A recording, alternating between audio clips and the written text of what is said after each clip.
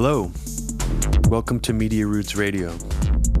This is your host for today, Robbie Martin. I'm recording this on Valentine's Day, but by the time you hear it, it'll probably be after Valentine's Day, but I hope everybody had a nice Valentine's Day. Today's episode is going to be a little bit different than what I typically do for a solo episode. Usually when I do a solo episode, it has a little bit more of a single focus. It's a little bit of a narrower focus than our typical Media Roots Radio episodes when Abby joins me. But today, this episode is going to be a little bit more, the content of it is going to be a little bit more like a typical Media Roots episode. Because there's just been a lot of shit happening that it's hard to pick a subject that's really worth delving into out of all these different subjects that I plan to talk about today. But just to give you a little recap of what's been happening, there's been a lot of interesting news having to do with Israel, Israeli bombings happening in Syria, but also Netanyahu's own government in Israel is facing a serious corruption indictment. And the Israeli police today announced that they believe that the best option would be to detain and arrest Netanyahu, which is pretty incredible. So there's something really interesting brewing there that's barely getting any coverage in the U.S. media. And I'm just going to start this podcast with what's going on there, and also delve into a little bit of sort of these borderline World War III like scenarios that keep popping up, and uncoincidentally, they have to do with Israel. There was also news that came out recently that was a surprise to me. Other people I've talked to who have been following Israel very closely, they already knew about this. This is the first time I heard about it, is that Israel actually works with the Egyptian government to conduct drone strikes in their country. So Israeli drone strikes are happening in Egypt, sort of on a semi-regular basis with Egypt's government's permission, which just kind of blew my mind that happens. But as we already know, there are Syrian bombing runs that Israeli fighter jets are going on. And so this just happened 4 days ago. What's really creepy about this is there's so many different opposing factions in Syria right now, including the Iranian government allied with Assad and the Russian side of things. Basically, there's a kind of a proxy war happening in Syria right now between Iran and Israel, which is just not getting any coverage at all. So, for example, in The Guardian, this is reported 4 days ago, it says Israel launches a large-scale attack in Syria after fighter jet crashes. Israel has launched what it described as a large-scale air raid in Syria after one of its F-16 fighters crashed while under Syrian anti-aircraft fire. It's interesting that they don't say shot down specifically. I'm wondering why the wording on that is different. Because originally when I read this, it seemed as if, and I can't remember if it was an Israeli government press release that said it was shot down or not, but that was the original headline I remember reading. So this is odd, and I'm wondering if this is just the Guardian's author's own wording, or if this means something else sort of changed in the spin of this story. I'll delve into that a little bit later once I figure it out. But continuing, the article says 12 sites, including 4 Iranian targets near the Syrian capital, Damascus, were destroyed in the raid. According to an Israeli military spokesman, Jonathan Conricus, it was not immediately clear whether there were any casualties. Wow, yeah, this just is very, very intense. And I'm just surprised this isn't getting more coverage. The Stormy Daniels Trump thing seems to be getting way more coverage than this, as well as a terrible school shooting in Florida today where 17 people, students in the high school, apparently died. Basically, the reason I brought that up is because the media is not talking about this at all, and I think this is huge news. It says that the Israeli F-16 was originally shot at as it returned on Saturday morning from a raid to destroy Iranian facilities accused of launching a drone strike into Israel. Sorry, launching a drone into Israel, not a drone strike. Both pilots managed to eject and landed in Israel. One was badly injured. It was not clear if the jet was hit or if the pilots abandoned the plane. Syrian state news claimed its air defense had struck at least 2 jets. The Israeli military denied more than 1 plane had been hit. Saturday's violence was one of the most severe incidents involving Israel, Iran, and Syria during Syria's 7-year-old civil war. It is believed to be the first time Israel has lost a jet in the conflict. Yikes. Wow.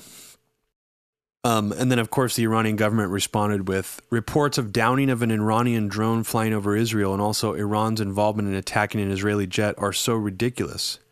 Apparently, that's a quote from Bahram Qasimi. He said Iran only provided military advice to Syria.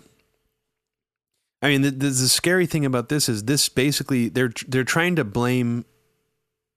There's a lot of trying to blame Iran for things happening in different world conflicts right now. First, you saw the Saudi Arabian government announce, along with the U.S. government, with Nikki Haley, announced that Iran was launching missiles basically by proxy into Saudi Arabia through the Houthi rebels in Yemen. Now we're hearing the Israeli government saying that Iran is playing with fire. They're basically trying to provoke a war. And if this is made up, I don't know if it's true or not if Iran sent a drone into Israel. To me, that would seem crazy on Iran's part to do that. I mean, is there any evidence that happened? The Israeli government is acting like this is a provocation of war. And it's very, very dangerous. And the same spokesperson, the IDF spokesperson, Jonathan Conricus, has been continuing to say, we know this is an Iranian drone. We know that they tried to attack Israeli territory. The IDF's military spokesman, General Ronan Manilis, said Israel held Iran directly responsible for the incident. He said, this is a serious Iranian attack on Israeli territory. Iran is dragging the region into an adventure in which it doesn't know how it will end, he said. Whoever is responsible for this incident is the one who will pay the price. Of course, Israel let off rocket alert sirens in the Israeli-held Golan Heights. Flights to Israel's international airport near Tel Aviv were briefly suspended. And then the article ends with talking about Netanyahu, which is what I'm going to go into next, and this indictment he's facing. It says, on Tuesday, the Israeli Prime Minister Benjamin Netanyahu paid a rare visit to the Israel-Syria front and warned Israel's enemies not to test its resolve. He did not mention by name Iran or its Lebanese militia ally Hezbollah, both main players in Syria's civil war. I mean, this is a very, very, very dangerous situation that you have Israel basically trying to drag Iran into some kind of conflict with them. I mean, this is obviously what's happening here. Iran is the prize. It is the neocon sort of Likudnik prize. And I don't really have to make much of an argument for that. That's been made obvious time and time again in sort of the neoconservative worldview, in PNAC, even people like James Woolsey and John Bolton, serious hardcore neocons who were PNAC signatories. Their point of view is that Assad is, if we leave him in power and we don't really go after him, that's okay, because as long as we cut off the head of the snake, and they've actually used that terminology in Iran, then Assad will fall. So they're already looking at it with like a long-term point of view, and that's part of the reason why certain neocons are not that fixated on overthrowing Assad anymore, because they're pivoting more towards Iran now. And all of the signs are going there. Not only is the Israeli government trying to start a war with Iran over this probably made-up drone incident, and also trying to claim that Iranians are the ones who shot down the jet in Syria, even though in this article it doesn't use the term shot down. There's all these other forces. Mike Pompeo of the CIA released those bin Laden files, selective leaks trying to imply within the big bulk of leaks that bin Laden and al-Qaeda were working with the Iranian government. We have a lot of moves being made right now that are very, very scary. There was even talk that Tom Cotton, the guy who was concocted the anti-Iran deal letter, might replace Pompeo at the CIA. Now, I mentioned this on the last podcast, but Tom Cotton is Bill Kristol's puppet, funded to the tune of $2 million from one of Bill Kristol's Emergency Committee for Israel think tanks. That's a fact. Joe Kristol, Bill Kristol's son, works directly under Tom Cotton. He's one of his top staffers. So it is very bizarre how, Trump's own base can have this perception that he's anti-neocon, even though he's super buddy-buddy with Israel, with Saudi Arabia, that Tom Cotton might actually slip into the administration somehow because there's a lot of evidence that they're buddies, that Trump and Tom Cotton are actually buddies. This is all very, very upsetting that his base still thinks he's somehow not a neocon or he's not favorable to the neocons. And I think they get that illusion because a lot of the resistance types, the Democrat people who are still wanted Hillary in office, a lot of those types of people have allied themselves with anti-Trump neocons. So there is this false perception out there that the neocons are still in opposition to Trump. But the military-industrial complex, ultimately, the neocons for them are kind of their best salesmen. But if the military-industrial complex can get these huge boons from the Trump administration, huge record-breaking profits, and this many trillions of dollars injected into our nuclear infrastructure, into our defense budget, then they've kind of cut out the middleman. I mean, if Trump is doing that, he is doing the things the neocons want. And the military-industrial complex is thrilled with what's going on. So if you're only anti the neocons, the faces, but you're okay with the military-industrial complex exploding, and really a lot of these people in Trump's base, they are fixated on personalities. Like they think that Anthony Weiner is the most important thing to talk about for 6 months, or Huma Abedin, for example. And I'm not saying the other side doesn't do this too, but it's really, really sad when it's just all about Bill Kristol, and David Frum and the way that Tucker Carlson, clobbered Max Boot and almost made him cry. Look at how good of a job he did beating his ass. I mean, Tucker Carlson is a fucking military-industrial complex fucking shill. Not to mention that he used to say he wanted to annihilate Iran on Fox News to millions of people. The only reason I'm getting so distracted by Tucker Carlson is because if you don't want to see people like David Frum and Bill Kristol rebrand as these resistance characters, don't help Tucker Carlson rebrand either. Don't do it. Yeah, I would say on a comparison chart, David Frum and Bill Kristol are far worse than Tucker Carlson. However, he's a fucking left-hating, bashing piece of shit that all he does is he goes on there and just tries to make leftists look foolish with his mouth agape. And he used to be a neocon. He's not. A lot of these people on Fox News like to play this pretend game like they're libertarians and they're anti-big government. They're all fucking phonies, including Kennedy and even Judge Napolitano. I'm sorry, they're not, they're not even libertarians. Laura Ingraham even pretends she's a libertarian now. Yeah, I know a lot of people on the left think fascist is the same as libertarian, but I'm not that one of those kind of people. I actually make a distinction between seasoned, long-term principled anti-imperialist libertarians and actual just partisan right-wingers. So unfortunately, a lot of people on the left do not make that distinction. And that, I think, is a shame. And no, I don't think most of them are secret racists or fascists like David Duke. I don't believe that. Other people on the left do. I don't personally believe it. But let's get to this Netanyahu indictment, because this is interesting that this is all building up right now while Netanyahu is facing this serious legal repercussions. So just to really emphasize this is on CNN website. Now, things on the CNN website, it's mainstream news. It's on the major news website. However, I haven't seen this on television at all, or heard it on the radio. And I think for most people who pay attention to the news, that's actually how most people get it. So just because it's on the website doesn't mean my point is invalid, that this is not.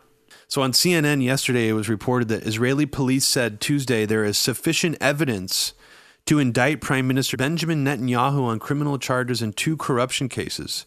According to a police statement published late Tuesday, authorities found evidence of accepting bribes, fraud, and breach of trust. In a televised statement, Netanyahu said the allegations against him would be dismissed. There will be nothing because there is nothing, he said. Sounds kind of like Trump. In a statement given moments before police issued their official findings, he said, "I think about the good of the country, not for personal reasons of the press, but only for the country. And nothing will stop me from doing this, not even the attacks against me. And believe me, they're never ending. And therefore, today isn't different from any other days which I've been through in the past 20 years." When asked whether the U.S. had any reaction to the police statement, State Department spokesman Heather Naret said, "The only thing I have to say about that is the United States has very strong relationship not only with Netanyahu but also the Israeli government. We are certainly aware of it, but we consider it to be an internal Israeli matter." Wow. So these are the two criminal indictments, investigations that Netanyahu's a suspect in. One known as Case 1000 and another one known as Case 2000. CNN goes on to say, in Case 1000, Netanyahu is suspected of having received gifts from businessmen overseas totaling 1 million shekels, approximately $280,000, including cigars, champagne, jewelry, and more. The case has focused primarily on Netanyahu's relationship with Israeli billionaire and Hollywood producer Arnon Milchan. In exchange for the gifts, police say, Netanyahu tried to advance a tax break that would have benefited Milchan, though he was blocked by the finance ministry. According to suspicions, the prime minister worked to advance the extension of a tax waiver for returning citizens over 10 years. So that one, by itself sounds like a traditional bribing scandal. It's maybe a little more unsettling because this is a Hollywood producer named Mr. Milchan. Arnon Milchan. Jesus Christ, sorry. I'm going to actually look up what films he's done, what films he has produced. It says they have had a relationship since 2000. So he's produced everything from Big Mama's House, Freddy Got Fingered, Black Knight, Unfaithful, Daredevil, The Girl Next Door, Man on Fire, Electro, Mr. and Mrs. Smith, The Sentinel, Just My Luck, My Super Ex-Girlfriend, The Fountain, Jumper, Shutter. Trying to find anything in here overtly pro-Israel. I'm looking. Hold on. I mean, sure, there's something in here that I'm probably just not aware of. Wow, that's interesting. So Noah was produced by this guy, and I just watched that movie, and the whole time I was watching it, I was kind of thinking, wow, this is a strange movie. This would not be appealing to Christians. It wouldn't even be appealing to Jews who are into the Old Testament or the Torah. And it also wouldn't appeal to atheists either because it's very religious. It's a very strange movie. I mean, actually, I recommend watching Noah because it's rare to see a Hollywood tentpole, big budget movie quite as abstract and weird as Noah. But anyways, yeah, that didn't really turn up much. It was kind of a lazy dive on my part to try to. I mean, but it is interesting how many of these Hollywood film producers are somehow associated with the Israeli government. This is something that a lot of people have touched on in the past. This was especially prominent in the late 80s and 90s. I think a lot of that relationship started back then. But there's a lot more you can read about, having to do with that. The Israeli government's involvement in Hollywood productions and just Hollywood producers' own loyalty to the Israeli government. Been quite a lot written about that subject. But what's more interesting than this Case 1000, this is a Hollywood producer, somewhat interesting. This is just straight up mafia shit, old school mafia shit that Netanyahu is involved in, which is not a surprise at all. Not a surprise. In Case 2000, police say Netanyahu discussed bartering with Arnon Noni Moses, the owner of one of Israel's leading newspapers, Yedioth Ahronoth, which is regularly critical of the prime minister. In exchange for more favorable coverage, Netanyahu promised to hamper the circulation of a rival newspaper and recordings obtained by police. In this framework, what was discussed was the assistance of Mr. Moses to Netanyahu in establishing his stature as prime minister through positive coverage, that in return for the prime minister assisting Mr. Moses in advancing economic interests by an initiative to block the strengthening of the rival newspaper. Can you imagine a police report being filed in our country about like Trump or Bill Clinton or Hillary Clinton, anything remotely like this? This is like kind of fascinating that this is what's happening in Israel right now. Both Moses and Netanyahu have said that these were not serious discussions. Rather, they were trying to expose the other's lack of trustworthiness. That's very clever. That's a very clever alibi. Police say there's enough evidence to indict Moses on charges of offering bribes. In an effort to deflect blame, Netanyahu has lashed out, attacking the police, the media, the opposition, and the left. Of course, that's one of the things that Abby was talking about last time, is because they know that leftists, in some ways, is the main opposition they have to their fucking apartheid state. The right-wing people across the world aren't going to give a shit if they have an open-air prison. They hate leftists. They really do. CNN continues to say, He has often called the investigations against him fake news, echoing the language of Donald Trump.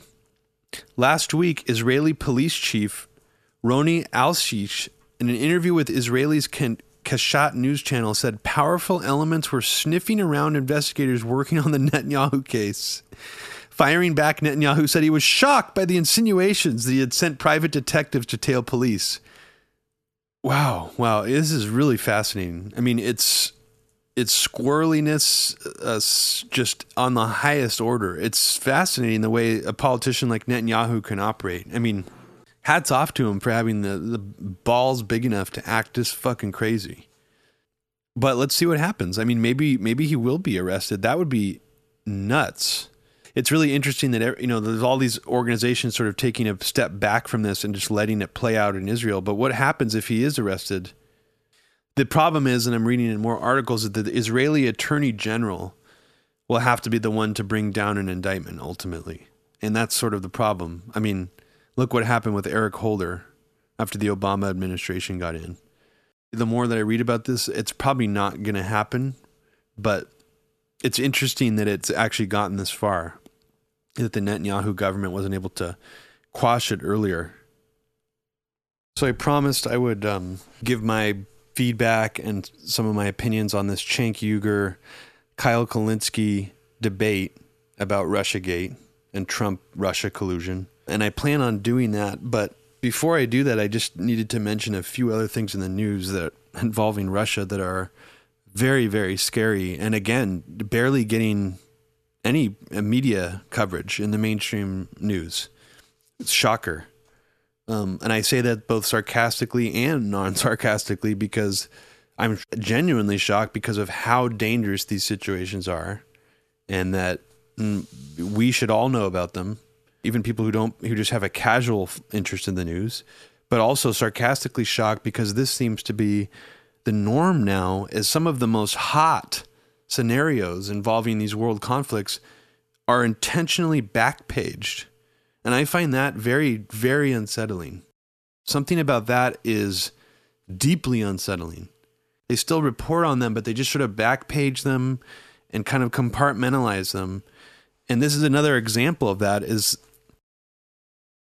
yesterday on the 13th, February 13th, from ABC News, Russia contractors killed by U.S. strike in Syria. An unknown number of private Russian military contractors were killed by a U.S. strike in Syria. Russian media reported Tuesday in a development that could further inflame Russia-U.S. tensions. So yeah, you could probably understand why I'm frightened by this. This is deeply, deeply upsetting. And basically the tone of the American media response to this is, oh, we don't know if any Russian contractors were killed. This could just be Russian propaganda. Some reports are saying over 100 Russian contractors were killed. Is this an example again of the sort of Mike Morell declaration that we need to be killing Iranians and Russians to teach them a lesson in Syria? Could be. I mean, right after he said that, and this is about a year ago, we tend to forget how awful and crazy these things and the frequency in which they're coming. I mean, this is, I'm remembering when Mike Morell said this on the Charlie Rose show and how only maybe like 3 weeks later, 60-something Syrian soldiers fighting for Assad's army were killed in a U.S. airstrike when they thought, according to the U.S., they were shooting an ISIS target. Now, how believable is that?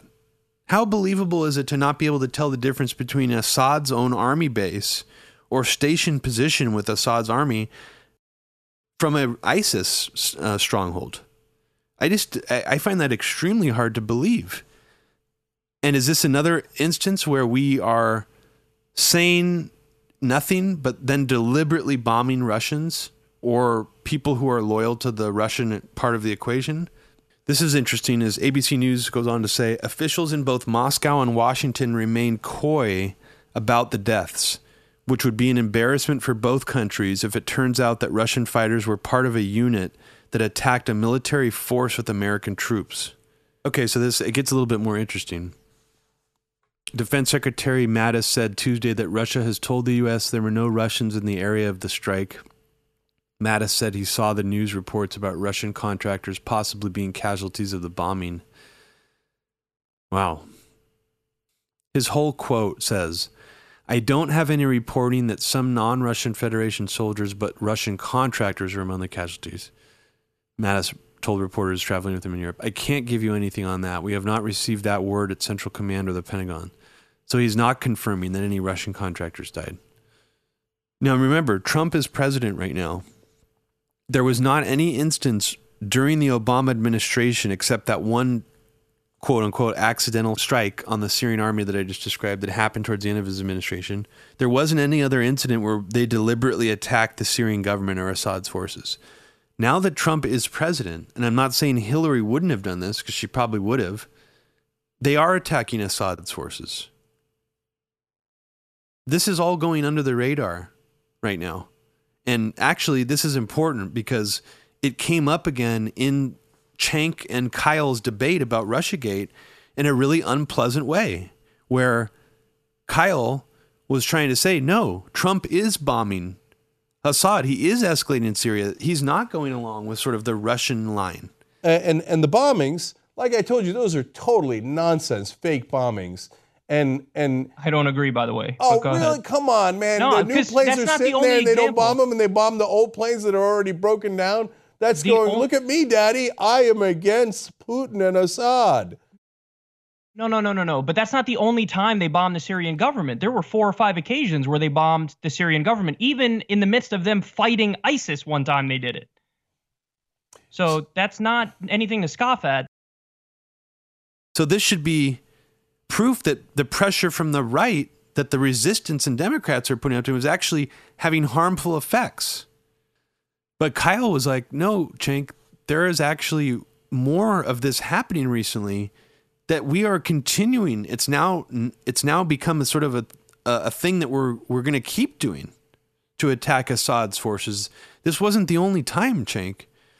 And Cenk just kind of brushed it off. And what was very revealing about that moment in the debate, I thought, is that Cenk is not looking at a slightly lower level to this. He's only looking at like the headline sort of resistance media Democrat narratives, which is really problematic, especially when you're already getting accused by your people who defected from your audience as being a sellout sort of organization that's getting Democratic donor money pumped into it, that's selling out because of that. It does sort of reflect that he is not looking for a deeper analysis on some of these situations. He is sort of going along with the flow on the Trump-Russia investigation and the way that that's sort of being framed, not just in the mainstream media, but like sort of just in general neoliberal media.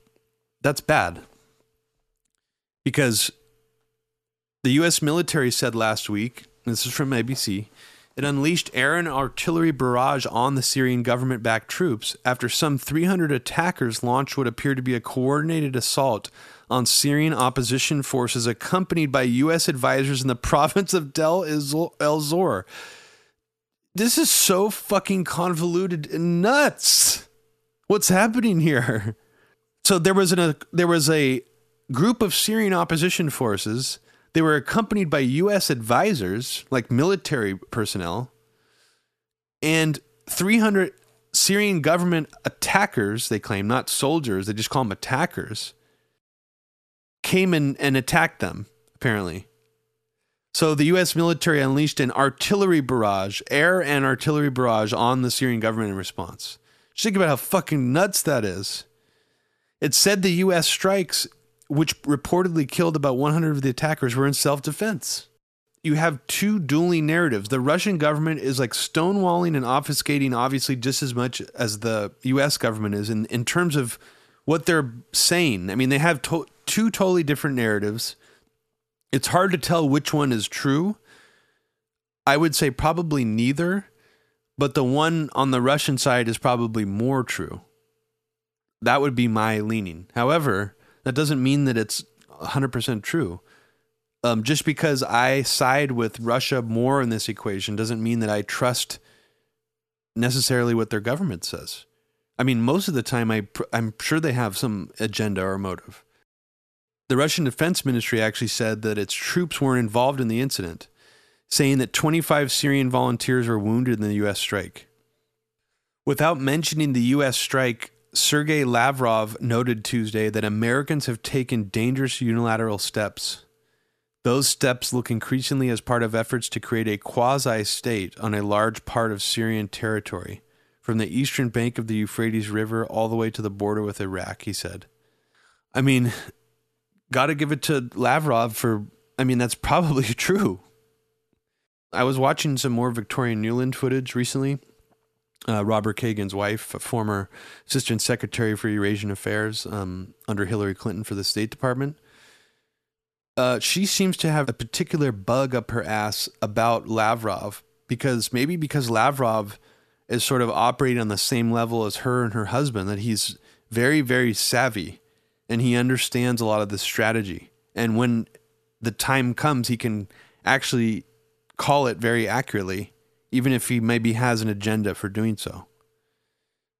I mean, that's an extremely disturbing point that he's making. If we're trying to do that, that could sort of explain why we're both simultaneously talking about how Assad needs to go at some point, but then also simultaneously acting like we're not going to overthrow him and we just want to get rid of ISIS.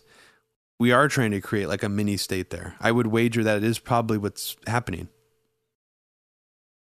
Now, I could probably talk for a whole other hour about that subject, but it's actually making me quite anxious, and it's just a very, very dark. We are essentially powerless to do anything. There are just false narratives running on all sides right now. You know, this idea that Trump is colluding with the Russians is primarily the criticism that's going after him right now. Nobody is really criticizing him from the left on his war stance that has a voice in media. Nobody is saying that he shouldn't be escalating these conflicts in Syria. In fact, it's the opposite. People are trying to concern troll him, who are Democrats, into hurting Russians and Syrians even more. But I'm going to change the subject to, I guess, something a little lighter. It's really not. It's still anxiety provoking because it is a fucking long-term, slow-motion propaganda campaign that has infected almost every corner of social media, YouTube commentary. I don't want to say left media, but more like the left side of this media spectrum. There's only really a few holdouts left that I would consider actual people who are on the left side of the media spectrum who are not going along with this Russiagate narrative and who understand that it is rooted in sort of a propaganda myth, similar to Iraq's WMDs. Right away off the bat, and you can go listen to the Cenk Uygur Kyle Kulinski debate on YouTube if you want.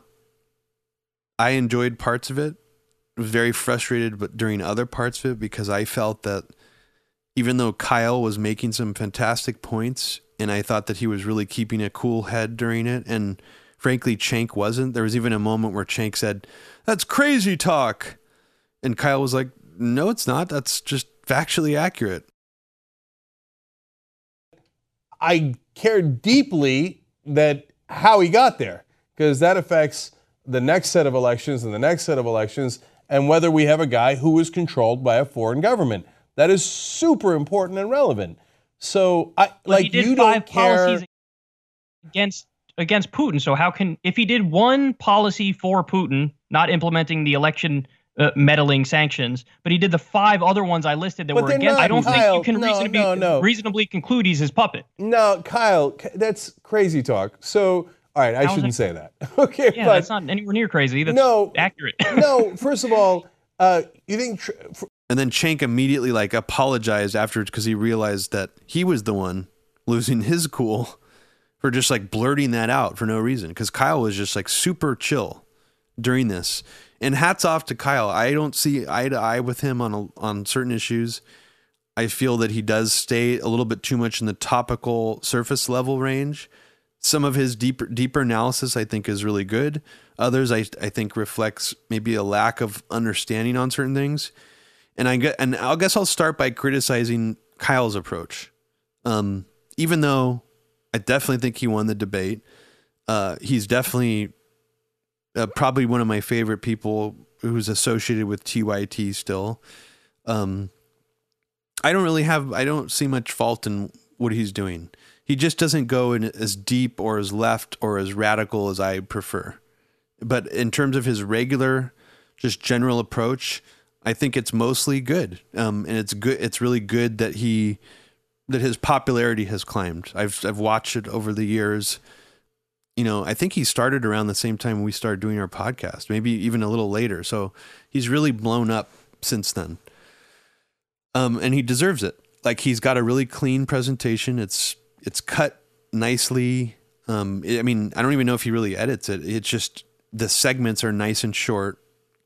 They're not rambly like me. So yeah, just wanted to front load my critique of him with some praise, because sometimes I am a little bit too harsh on other people sort of in the left scene who are not on the same page as me necessarily, but Kyle seems like a good guy to me. And I appreciate what he does. So when it comes to sort of his approach in this debate with Cenk, I thought he made a big mistake initially. Kyle seemed to want to frame the debate differently than Cenk at first. Instead of Russia collusion, what about collusion and money laundering in general? That he is guilty of those things, but not anymore necessarily like having to do with Russia, that he's actually more, we can trace a straight line more from, say, Saudi Arabia collusion with Trump and bribery because of, for example, paying all this money to his hotel chain and then getting this big weapons deal back from the Trump administration. So Kyle was trying to make the argument that should be the focus. Yeah, so I support what Mueller's doing, and what do you do? Knocked out Flynn, knocked out Manafort. See, Kyle was like, yeah, I'm glad they got knocked out. I'm glad Mueller's going to knock out more people like one by one for just these corruption scandals. But he's like, but it's not about Russia. Now, right off the bat, my problem with that was, okay, so you're not even bringing up the fact that the Russia stuff having to do with Flynn and Manafort actually wasn't that big of a deal, which I think Kyle should have done, which it still doesn't imply this level of collusion or anything like that. I also was disappointed that Kyle did not mention that Robert Mueller has a history of covering up on behalf of administrations. I was disappointed that Kyle seemed so okay with Mueller and his sort of standing and the perception that Kyle had of Robert Mueller being an ethical character was surprising to me based on what I've heard Kyle talk about before, knowing how corrupt the FBI has been, especially Mueller. And this is the thing I think that certain people on the left have ignored because of a lot of people's fear of touching anything remotely 9/11 conspiracy, 9/11 truth related, is I don't know if Kyle has looked into the fact that Robert Mueller actively covered up Saudi involvement in the 9/11 attacks. I don't know if Kyle has looked into the fact that Robert Mueller was running the FBI during the Amerithrax investigation, and that's one of the most insane, blatant cover-ups and misdirections in the FBI's history. In fact, it was apparently one of their most expensive long-term investigations ever in their history. And it resulted in no charges being filed against a man who happened to kill himself before any charges could be filed. And they previously were doing what they call bumper lock surveillance, which is a surveillance designed to intimidate you, make you scared and paranoid, on an innocent man named Stephen Hatfill, who later won a lawsuit against the FBI for $6 million for harassment. The FBI basically tried to frame him. Robert Mueller apparently was the one who was suggesting using dubious law enforcement methods to sort of smear him in public. Basically, one of them involved having the FBI go on TV and say they used bloodhounds to track a scent from the letters to his apartment. That doesn't hold up in court, even. That's like almost like hiring a psychic if you're a police detective. It really shows desperation. It was a PR stunt. This is the kind of stuff Robert Mueller was authorizing. The only good thing Robert Mueller did was he didn't come out and say that Al-Qaeda or Saddam Hussein sent the anthrax. But he could have come out and said that it had a fingerprints from the U.S. government on it when they knew. See, Robert Mueller was aware of the fact that very quickly they identified it as the Ames strain, which meant that it was the U.S. weaponized strain of anthrax, and that it likely came from inside the U.S. government. Inside a U.S. government lab, that's what the FBI concluded. Robert Mueller didn't broadcast this information. He didn't bother to inform the public. So if the public knew that, back when he knew that, the head of the FBI knew that the anthrax did not come from Saddam Hussein or Al-Qaeda, there was a chance that we might have been able to prevent going into Iraq, meaning that Colin Powell wouldn't have been dumb enough to hold up that fucking vial of fake anthrax at the UN speech. Because Robert Mueller would have put a chink in that armor. Even though all Robert Mueller would have been doing is telling the truth. Think about that for a second. Richard Lambert, the lead investigator on the Amerithrax case, later sued Robert Mueller and several other government officials. By the time he sued, it was when Obama was in office. So he basically saw Obama's administration as complicit in a continuing cover-up of the Amerithrax case. Richard Lambert, the lead investigator on this case, sued Robert Mueller and Eric Holder and other people, but specifically in the lawsuit, the generality of the lawsuit is that he alleges that the FBI covered up evidence and hid evidence, omitted evidence that could have proved that Bruce Ivins was innocent. Bruce Ivins is the man who killed himself that the FBI is now blaming after his death as being the culprit of the 2001 anthrax attacks that killed 5 people. Richard Lambert in his lawsuit is alleging that Robert Mueller's FBI was basically withholding evidence and withholding it from even him that could have proven Bruce Ivins' innocence, and they're still withholding it to this day. In the lawsuit, he specifically alleges that Robert Mueller did what he describes as stovepiping evidence. That means what I just said. So he directly accuses Robert Mueller of only showing evidence that made it seem like Bruce Ivins was guilty, but not showing other evidence that could have proved his innocence. Robert Mueller doing this to the lead investigator in the case, that's an extremely corrupt thing to do. That shows a political motivation to tie a nice little ribbon around this case for some reason. Wonder why they would want to do that. For anybody who's been listening to this podcast for long enough, I think you already know the answer to that. And Colleen Rowley, 9/11 whistleblower, is also one of the people that has alleged that Robert Mueller essentially cut his teeth as FBI director covering up 9/11. The very first investigation opened into 9/11 was from the FBI. Robert Mueller had only been working there, I think, for, I believe, only a few days before 9/11. And normally I would kind of cringe at a headline like this, but I think in this case it's actually extremely accurate. And the Real News called this segment "Special Counsel Investigating Trump Campaign Has Deep Ties to the Deep State." And that is absolutely correct.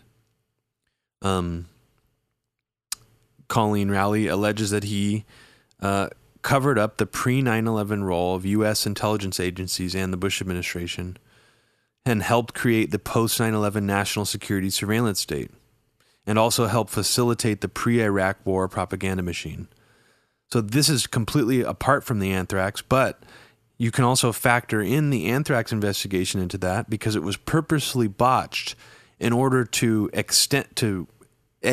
cover up the fact that it had U.S. fingerprints on it, and the FBI knew that very, very early on, and then B, to kind of just bury it and to actually apparently stovepipe information so that the actual investigators on the ground and even the lead investigator didn't have access to the information. And the FBI and U.S. government were willing to throw pretty much unlimited supplies of money at that investigation, all to end up as a complete shit show that not even mainstream journalists seem to believe. I mean, Patrick Leahy, one of the guys targeted with it, seems to not believe it at all, the FBI's investigations. He really did grill Mueller one time about it at an official hearing. And just as a side note, this is not something Colleen Rowley talks about in this segment, but the original 9/11 investigation opened by the FBI was called Pent Bomb. And that's been confirmed by multiple sources, actually by Robert Mueller himself. It's interesting that the FBI suggested through leaks on TV networks during the day of 9/11 that they thought explosives were in the building. And this is apparently from FBI sources leaking to the media. So it's interesting that they would have called it Pent Bomb investigation on the day of 9/11. That was what the FBI called the investigation. Robert Mueller also apparently has covered up the Saudi role, as I mentioned earlier, in 9/11. Judicial Watch and a lot of kind of more right-leaning websites have ran with the story, but it does check out. On Judicial Watch, the headline is FBI Director Mueller helped cover up Florida 9/11 probe, court documents show. And these court documents is the ongoing lawsuit between 9/11 families and the government of Saudi Arabia. And apparently in some of these court documents, I'll read you just a section of it. So this is really interesting. So the documents in court reveal that Mueller tried to cover up the connection between a Florida Saudi family and the 9/11 terrorist attacks. But more interesting than just that, how he covered it up, as it says from this Judicial Watch article, the documents reveal that Mueller was likely involved in publicly releasing deceptive official agency statements about a secret investigation of the Saudis who lived in Sarasota. Under Mueller's leadership, the FBI tried to discredit the story, publicly countering that agents found no connection between the Sarasota Saudi family and the 2001 terrorist plot. The reality is that the FBI's own files contain several reports that said the opposite, according to the Fort Lauderdale-based news group Ongoing Investigation. So basically, these documents allege that Mueller was directly involved in spreading a disinformation campaign to take journalists away from the Saudi trail of 9/11.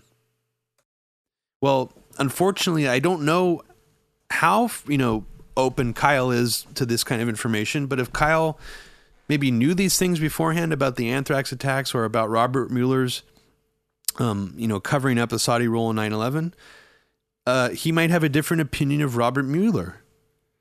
So that framing right off the bat was problematic for me. So I feel like Kyle, he let his guard down a little bit at the very beginning. And he gave Chaikin in by basically saying and admitting that there was Russian money laundering that was serious, and admitting that he wants to see people get knocked out like Flynn and Manafort. He is glad to see them go. Even though if he's maybe right on that, just in terms of that they're generally corrupt, he did not make enough of a point to say, well, it wasn't over really the Russia stuff, but they still needed to go. And I felt that was an important moment for him to do that right off the bat.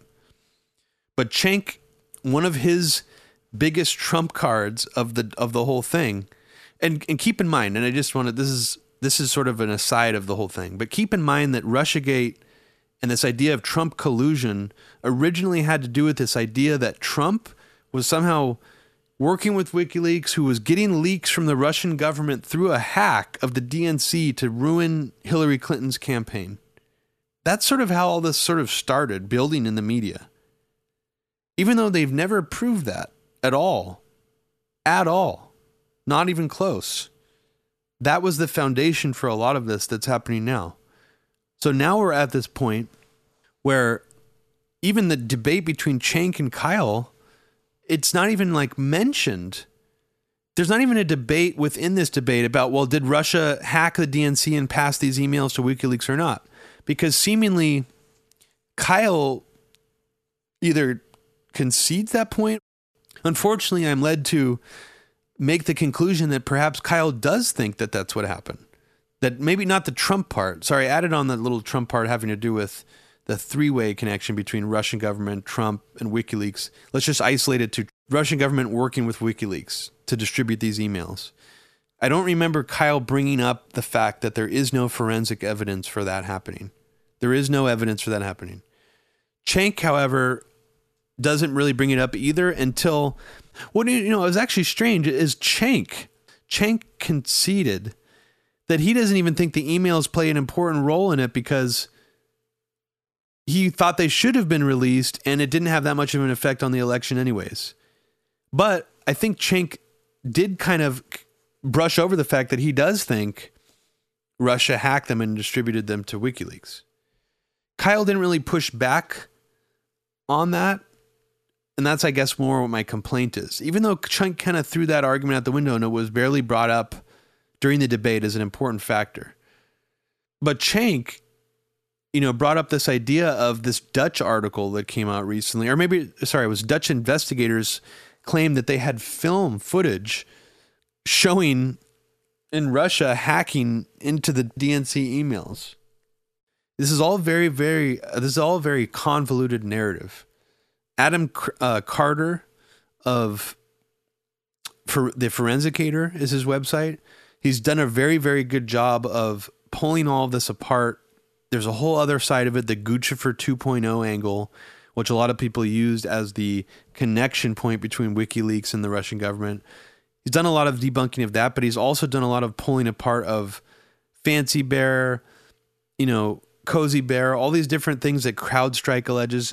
You really have to look at deep analysis of it to really understand how this is really built on a house of cards. This narrative that the Russian government hacked the DNC and these emails is what swayed the election. Because even though they blasted us with a bunch of like bullshit, like from CrowdStrike and all those security firms originally trying to prove that, they themselves, the neoliberals, the Democrats, the resistance, they themselves have dropped that narrative, which says something about the strength of that narrative. Either it's not important anymore, or it wasn't true, or they know it wasn't true, or maybe it just lost its usefulness and they're just moving on to something else now. But it's interesting how far away this has moved from that original allegation. Some like quasi-intellectual like NPR guy will be like, well, that's how a criminal investigation works. If you have foregone conclusions about, you know, what took place here, then it's not a real investigation. So Robert Mueller's just following the leads, and then the news is following those leads. But that's not really what's happening here. It does feel very artificially driven. This does feel like it's some kind of weird gaslighting the media is still trying to do, to convince the public that this is all really happening, when what is really happening, it's kind of an amorphous, continually morphing narrative about to what level Trump is colluding with the Russian government. Is he a Manchurian candidate? Is it just about kickbacks? Is he compromised from a PP tape? I mean, all of these different things are thrown out there, but none of them are actually form like a fully coherent narrative. It's very interesting. On the other hand, Estonia is now, whether it was right to do in the first place or not, is part of NATO. So if Russia goes into Estonia, it's incredibly important that we protect Estonia. Otherwise, our treaties don't mean anything. So then you would potentially do World War III to protect Estonia? See, then I told you lose me on that. World War III is really hyperbolic, super hyperbolic. So this is where Cenk sort of uses appeal to ridicule. I mean, that's kind of pretty much exactly what he just did. How is it hyperbolic? Sort of this mocking tone that Cenk is using to suggest that, you know, responding to, let's say if like a NATO or an Estonian troop got killed or something, like on doing like a patrol on the Russian border, that it's our duty to respond to that, and that things like that could escalate into World War III. Cenk is saying that that's hyperbolic. It's simply not. It's really unfortunate that Cenk takes this position, because he is pretty much sounding a lot like Victoria Nuland or Robert Kagan right here, saying that, well, our treaties won't mean anything if we don't respond to when NATO is under threat.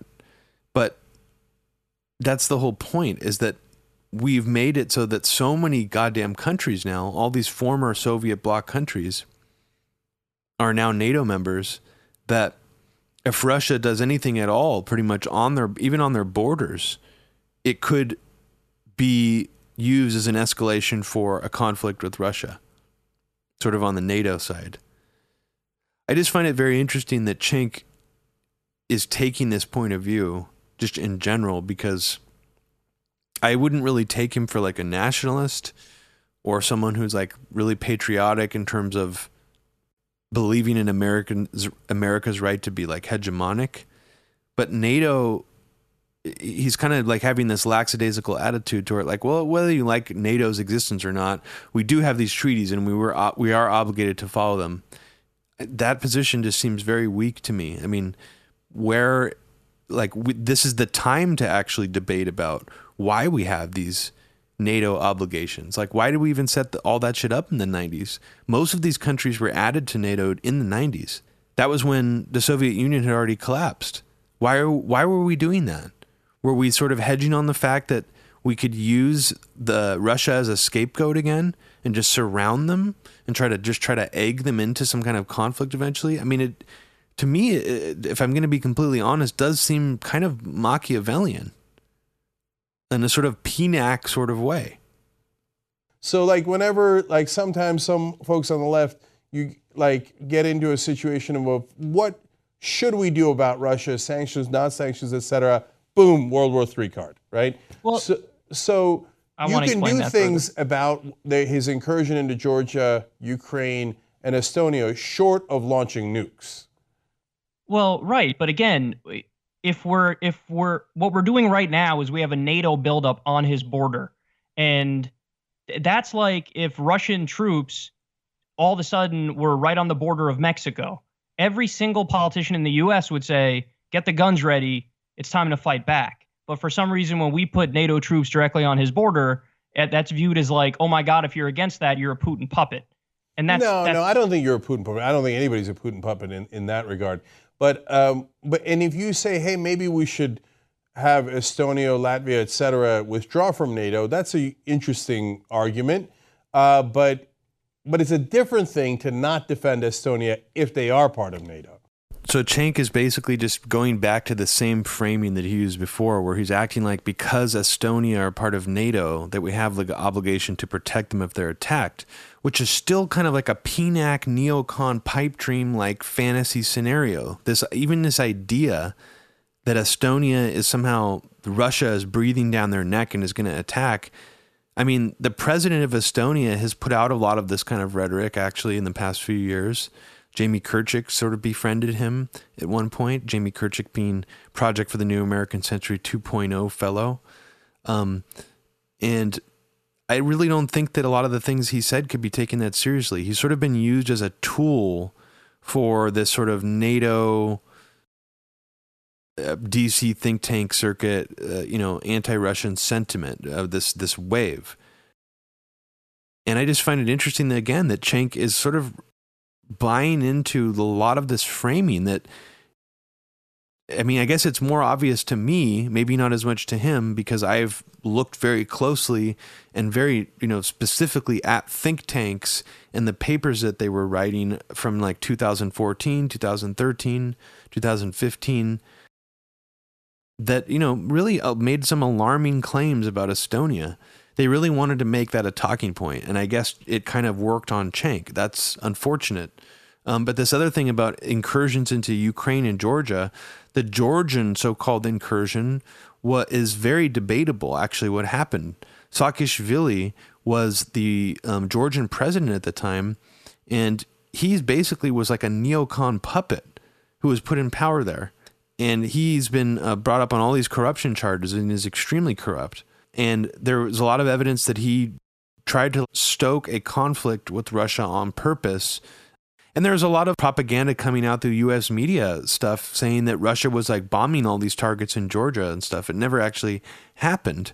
The Ukraine thing is a little more complicated to break apart. But once again, it was obvious that the U.S. was meddling in that.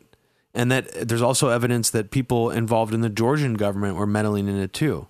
I'm not saying that what Russia did in Ukraine was great, but at the same time, it's a lot more complex than the narratives that are coming through the U.S. media. So to have this concept that Cenk is sort of framing it around this idea that Russia is kind of an expansionist nation and it's looking to expand beyond its borders, I think there's very little evidence of that. Well, let me just say, I'll just go on the record now and say I would not send U.S. troops to fight to protect Estonia. And you could say that means I'm weak on Russia or whatever the case is. Sorry, but I don't think. Yes, potentially risking. I'm not saying it would lead to World War III, but if we get into some sort of a hot war over Estonia, I don't think it's worth it to send, men and women from Kentucky who never heard of Estonia until 3.5 minutes ago to maybe fight and die to protect them. I agree with Kyle here, but I feel that he is conceding some of the argument in the sense that he's letting the Cenk's framing sort of frame this to too much of a degree. Because, like I was just saying, this idea that Russia is an expansionist nation is looking to invade Georgia or Estonia or Latvia or any of these other countries or Germany. Even Robert Kagan, acts like Russia is a threat to Europe as a whole, just full stop. That's the framing in which this is talked about. But Kyle is right in the sense that even if you do believe we have those sort of obligations, we should break them because it's not worth the risk. So I agree with him sort of within that framing, but I do think Kyle is sort of showing a little bit of his lack of knowledge here on the way that this has been built up, sort of this false narrative that Russia is somehow a threat to Ukraine, and all these other Eastern European countries. Do it because we need to find out if the president is working for us or working for a different country. That's monumentally important. So I can't say, well, I kind of like some of his policies in that regard. So, right? No, not But then you're abandoning the money laundering thing you said, though, because originally you said, well, look, this is really just about money laundering. But now you just said, no, we need to keep investigating to see if he's working for a foreign country. Now, when I hear that, I think that's really goofy, and that's not what's happening. He's not Putin's puppet. Definitely we have the heart of the disagreement. Yeah, so, I think he did money laundering. You think he's a puppet to Vladimir Putin? No, I think he did money laundering, and hence he's a puppet to Vladimir Putin. Well, I think this is really where Cenk's, just where his head has been at for a while, is just sort of laid bare. I mean, you heard it. I mean, that he really does think that Trump is a Manchurian candidate in sort of the sense that he is a puppet because of some kind of money laundering deals or kickbacks or bribes that occurred between Trump and Russian oligarchs and perhaps people connected to the Russian government. But earlier there was also this notion that Cenk threw out there that Russian oligarchs all answer to Putin as well. And one of the criminal deals that he made, if we're right about that, and hence the need for the investigation, is a deal with Russian oligarchs who all work for Vladimir Putin. It's like saying that all American oligarchs are beholden to the American government, or that all Russian hackers are beholden to the Russian government. So this, without even making the distinction between the two. And there are some, Trump money laundering examples with Russia and a lot of other countries as well. And that's the argument that Kyle was trying to make is, yes, there is some of that with Russia, but there's that with a lot of other countries also that are more clear-cut and in some instances way worse. So why are we focusing on Russia?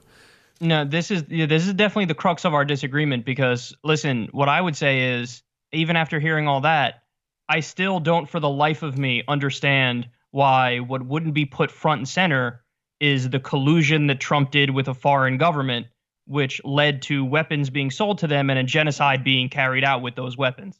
Because even if I grant you everything you just said, we already have all the evidence on the table for an even worse case of collusion. But again, there's a reason why that's not the issue being brought up. And the issue being brought up is the Russia issue.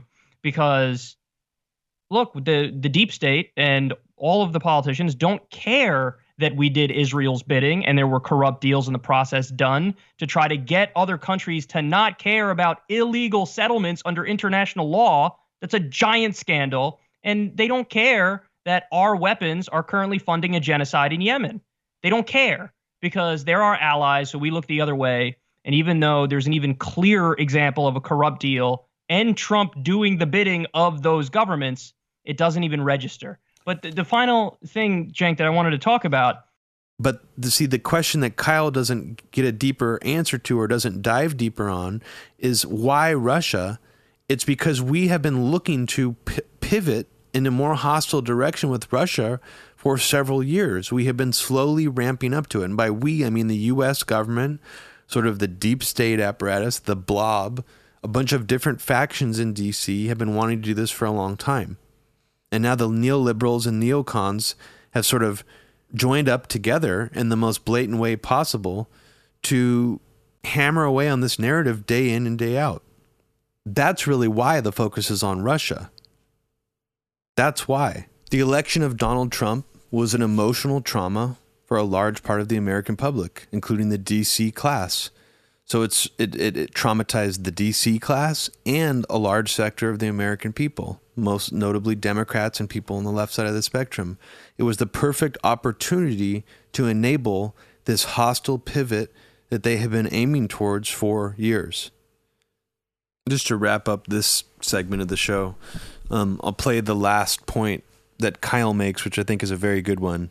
But it's kind of amusing which RT reporters he chooses to pick as the ones that are obviously not mouthpieces of Vladimir Putin, because one of them doesn't work for RT and hasn't for, I think, at least a year.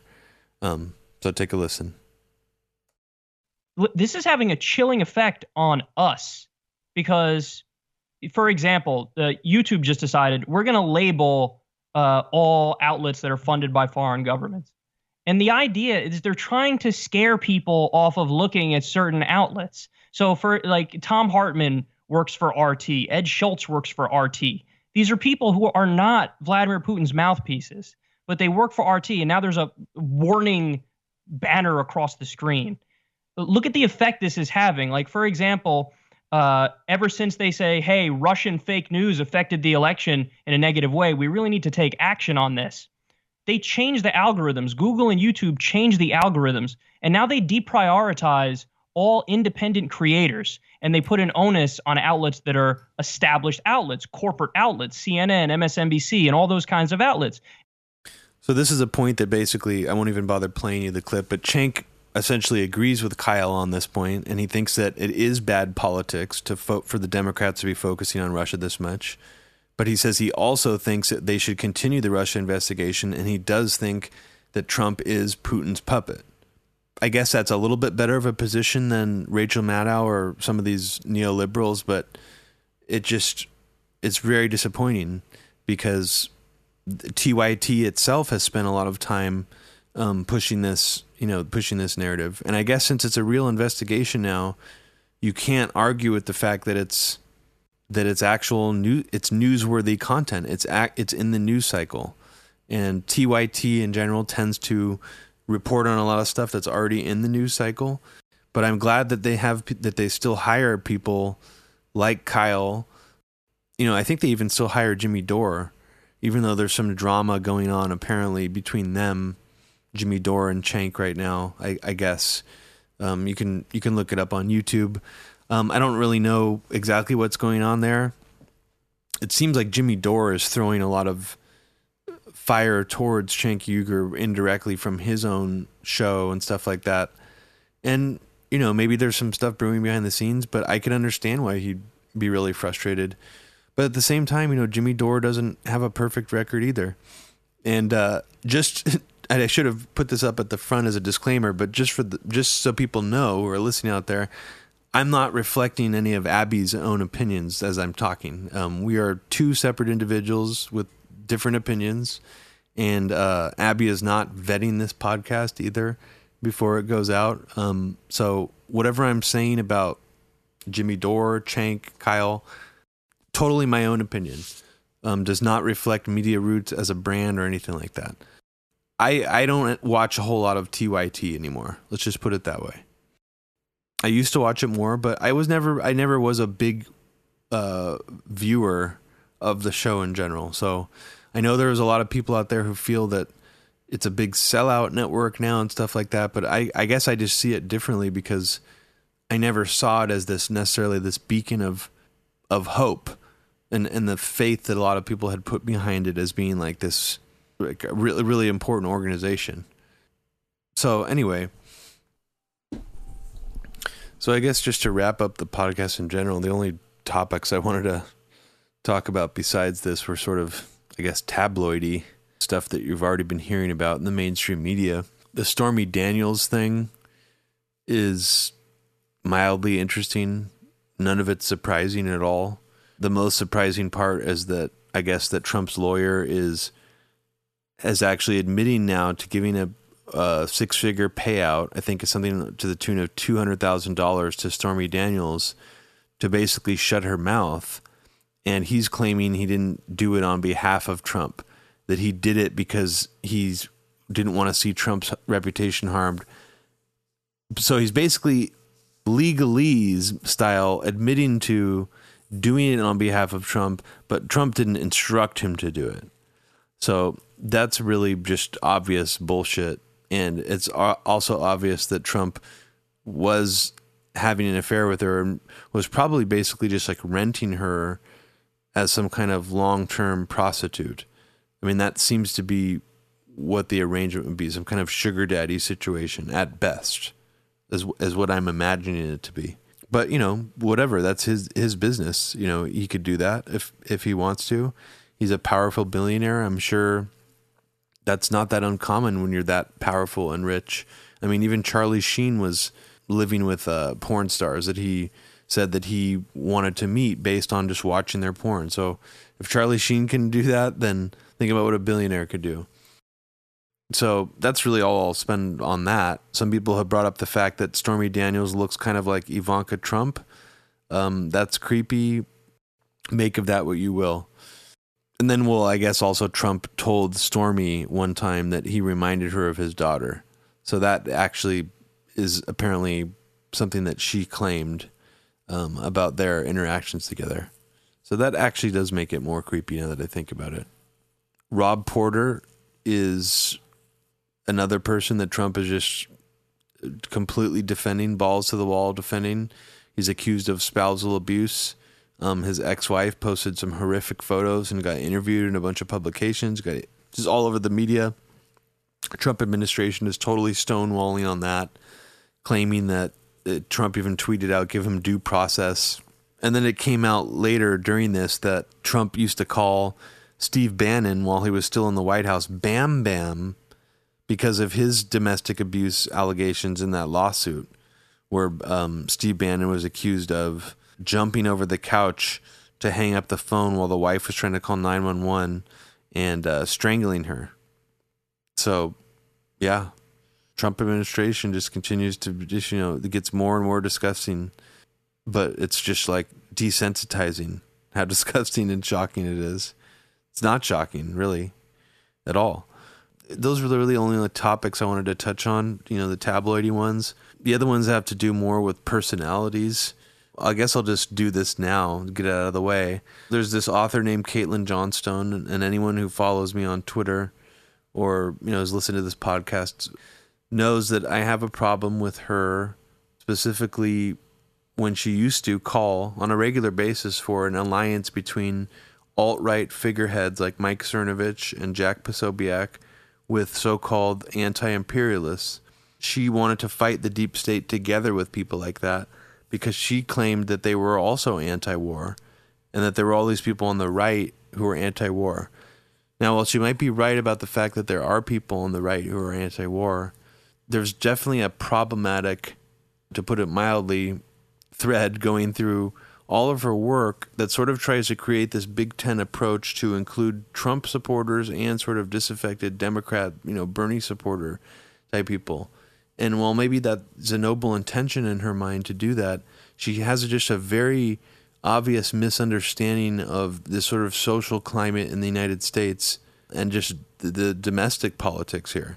I'm not saying it's because she's Australian that she doesn't understand American politics very well, but she just seems very out of touch. She refers to herself as a progressive feminist, but at the same time, she's very out of touch with sort of the left pulse in the United States.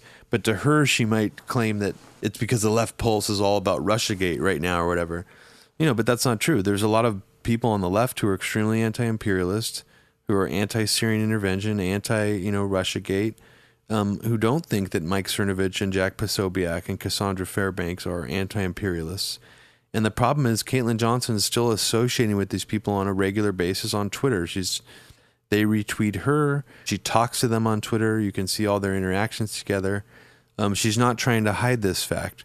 Her stuff is extremely viral, and I think it puts down a very watered-down, clickbaity narrative. It's a cut and paste, mix and match of stuff from Consortium News, Zero Hedge, websites like that about Russiagate, and she sort of puts her own personal spin on it. The only reason I bring her up is because she's been, I guess, going after me in her podcast because she thinks that I'm somehow responsible for starting the ball rolling on some kind of hate campaign against her. She claims it's just some kind of hate campaign, but she doesn't seem to address why people on the left dislike her so much. Someone I also wanted to talk about was Jordan Peterson, who is getting a lot of popularity right now, and I guess I would wager it's because of his appearances on the Joe Rogan podcast. And I wouldn't even call him a figurehead because he's not an alt-right guy. In fact, he's very critical of certain aspects of the alt-right. He's also very pro-psychedelics. He's also Catholic, I believe, or maybe he's Protestant. I'm not exactly sure about that last part, but he's definitely not an atheist.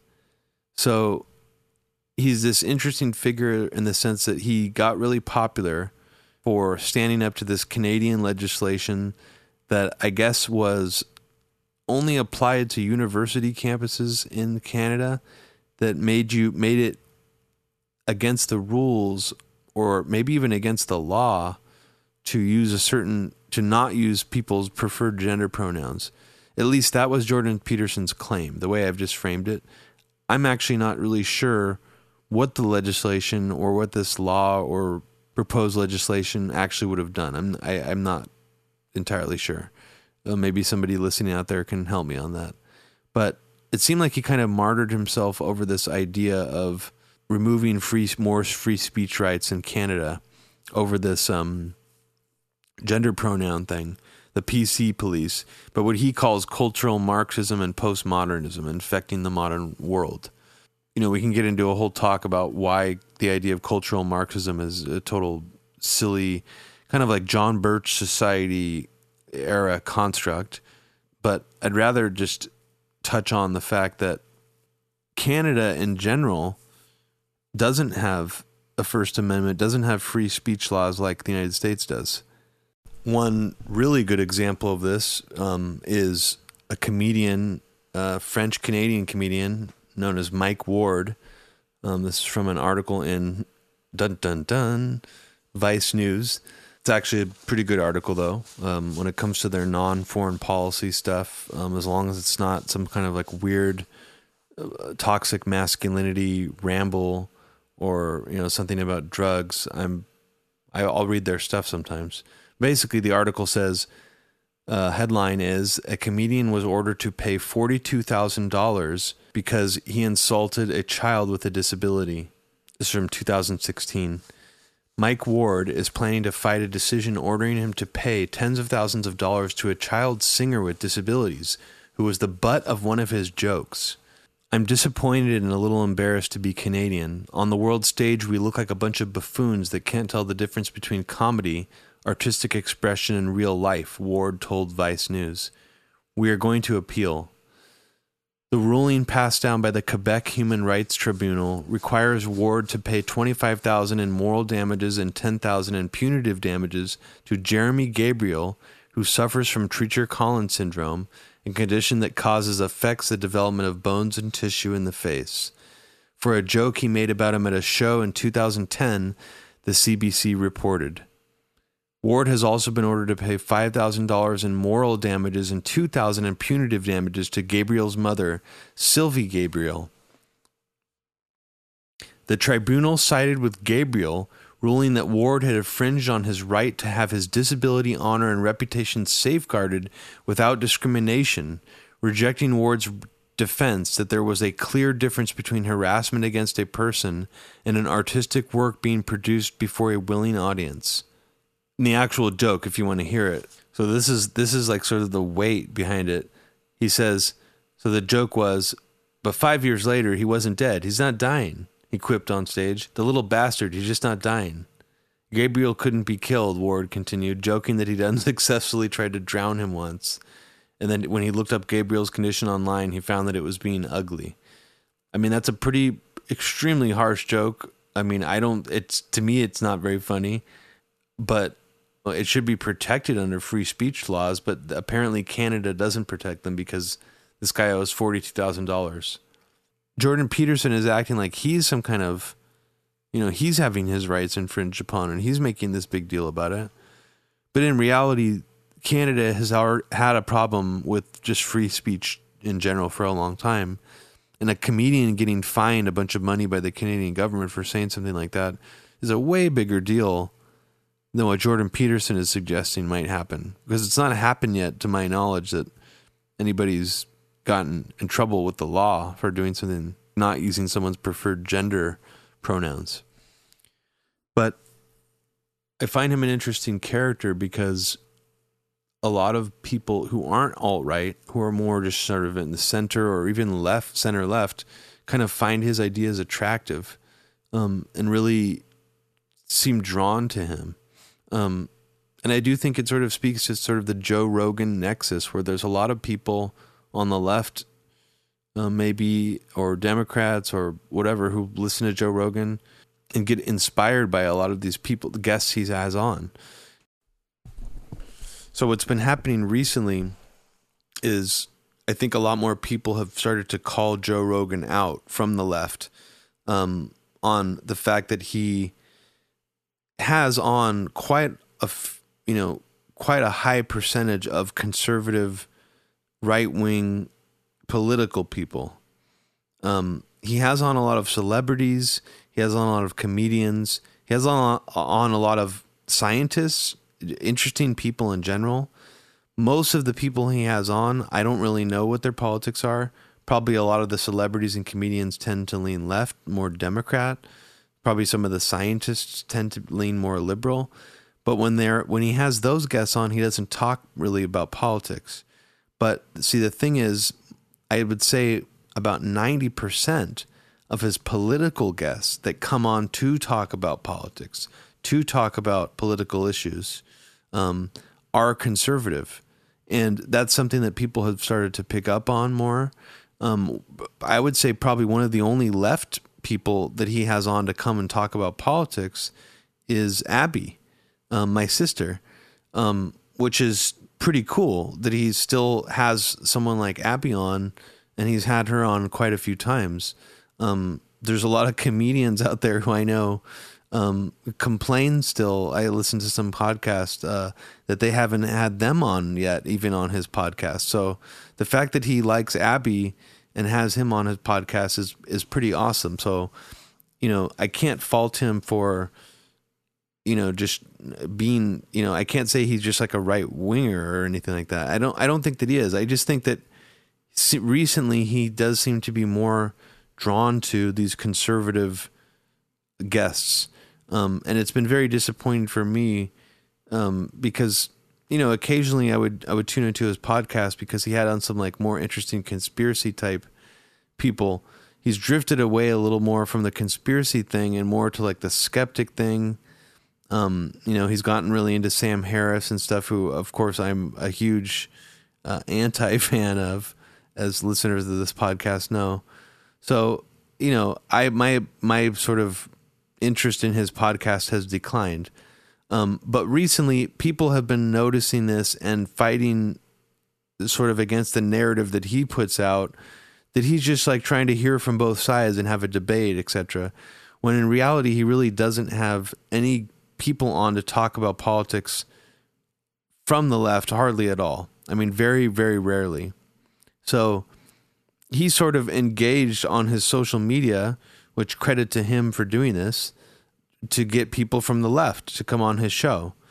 And two of the people that he agreed to have on his show from the left are two people who are sort of satellites of TYT, Jimmy Dore, who I already mentioned from earlier, and Kyle Kulinski, who was in the debate with Cenk Uygur that we played clips of earlier. And that's great. It's good that Joe Rogan had him on his show. I watched the segment. I thought some of it was good.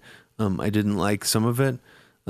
But I think it's a good sign that Joe is more open to this. So hopefully in the future he'll have on some other people, besides Abby. Yeah, I just wanted to put that out there that's happening. That's a good development. And that's pretty much it. I don't really have much more to say. Well, I hope you enjoyed this solo episode of Media Roots Radio. In our next episodes will be an interview with Yasha Levine, Pando Valley journalist. Journalist in general. I don't even know if he would want me to use that title for him, actually. He wrote this excellent book called Surveillance Valley. That's about basically the origins of the internet as a military spying apparatus, and how it's evolved to today. And it ties into Silicon Valley as well, hence the title. And then we also have an episode with myself and Abby coming out after this one. So stay tuned for those. And you will also be getting an additional episode at the end of the month. That one is going to be a surprise. We'll let you know fairly soon what that one's going to be about. Please go to our Patreon page, patreon.com/MediaRootsRadio, and consider donating. We have multiple donation tiers, anywhere from $1, $2, $5, $10. We really appreciate the donations we've gotten so far. They really help this podcast keep going. Thank you so much.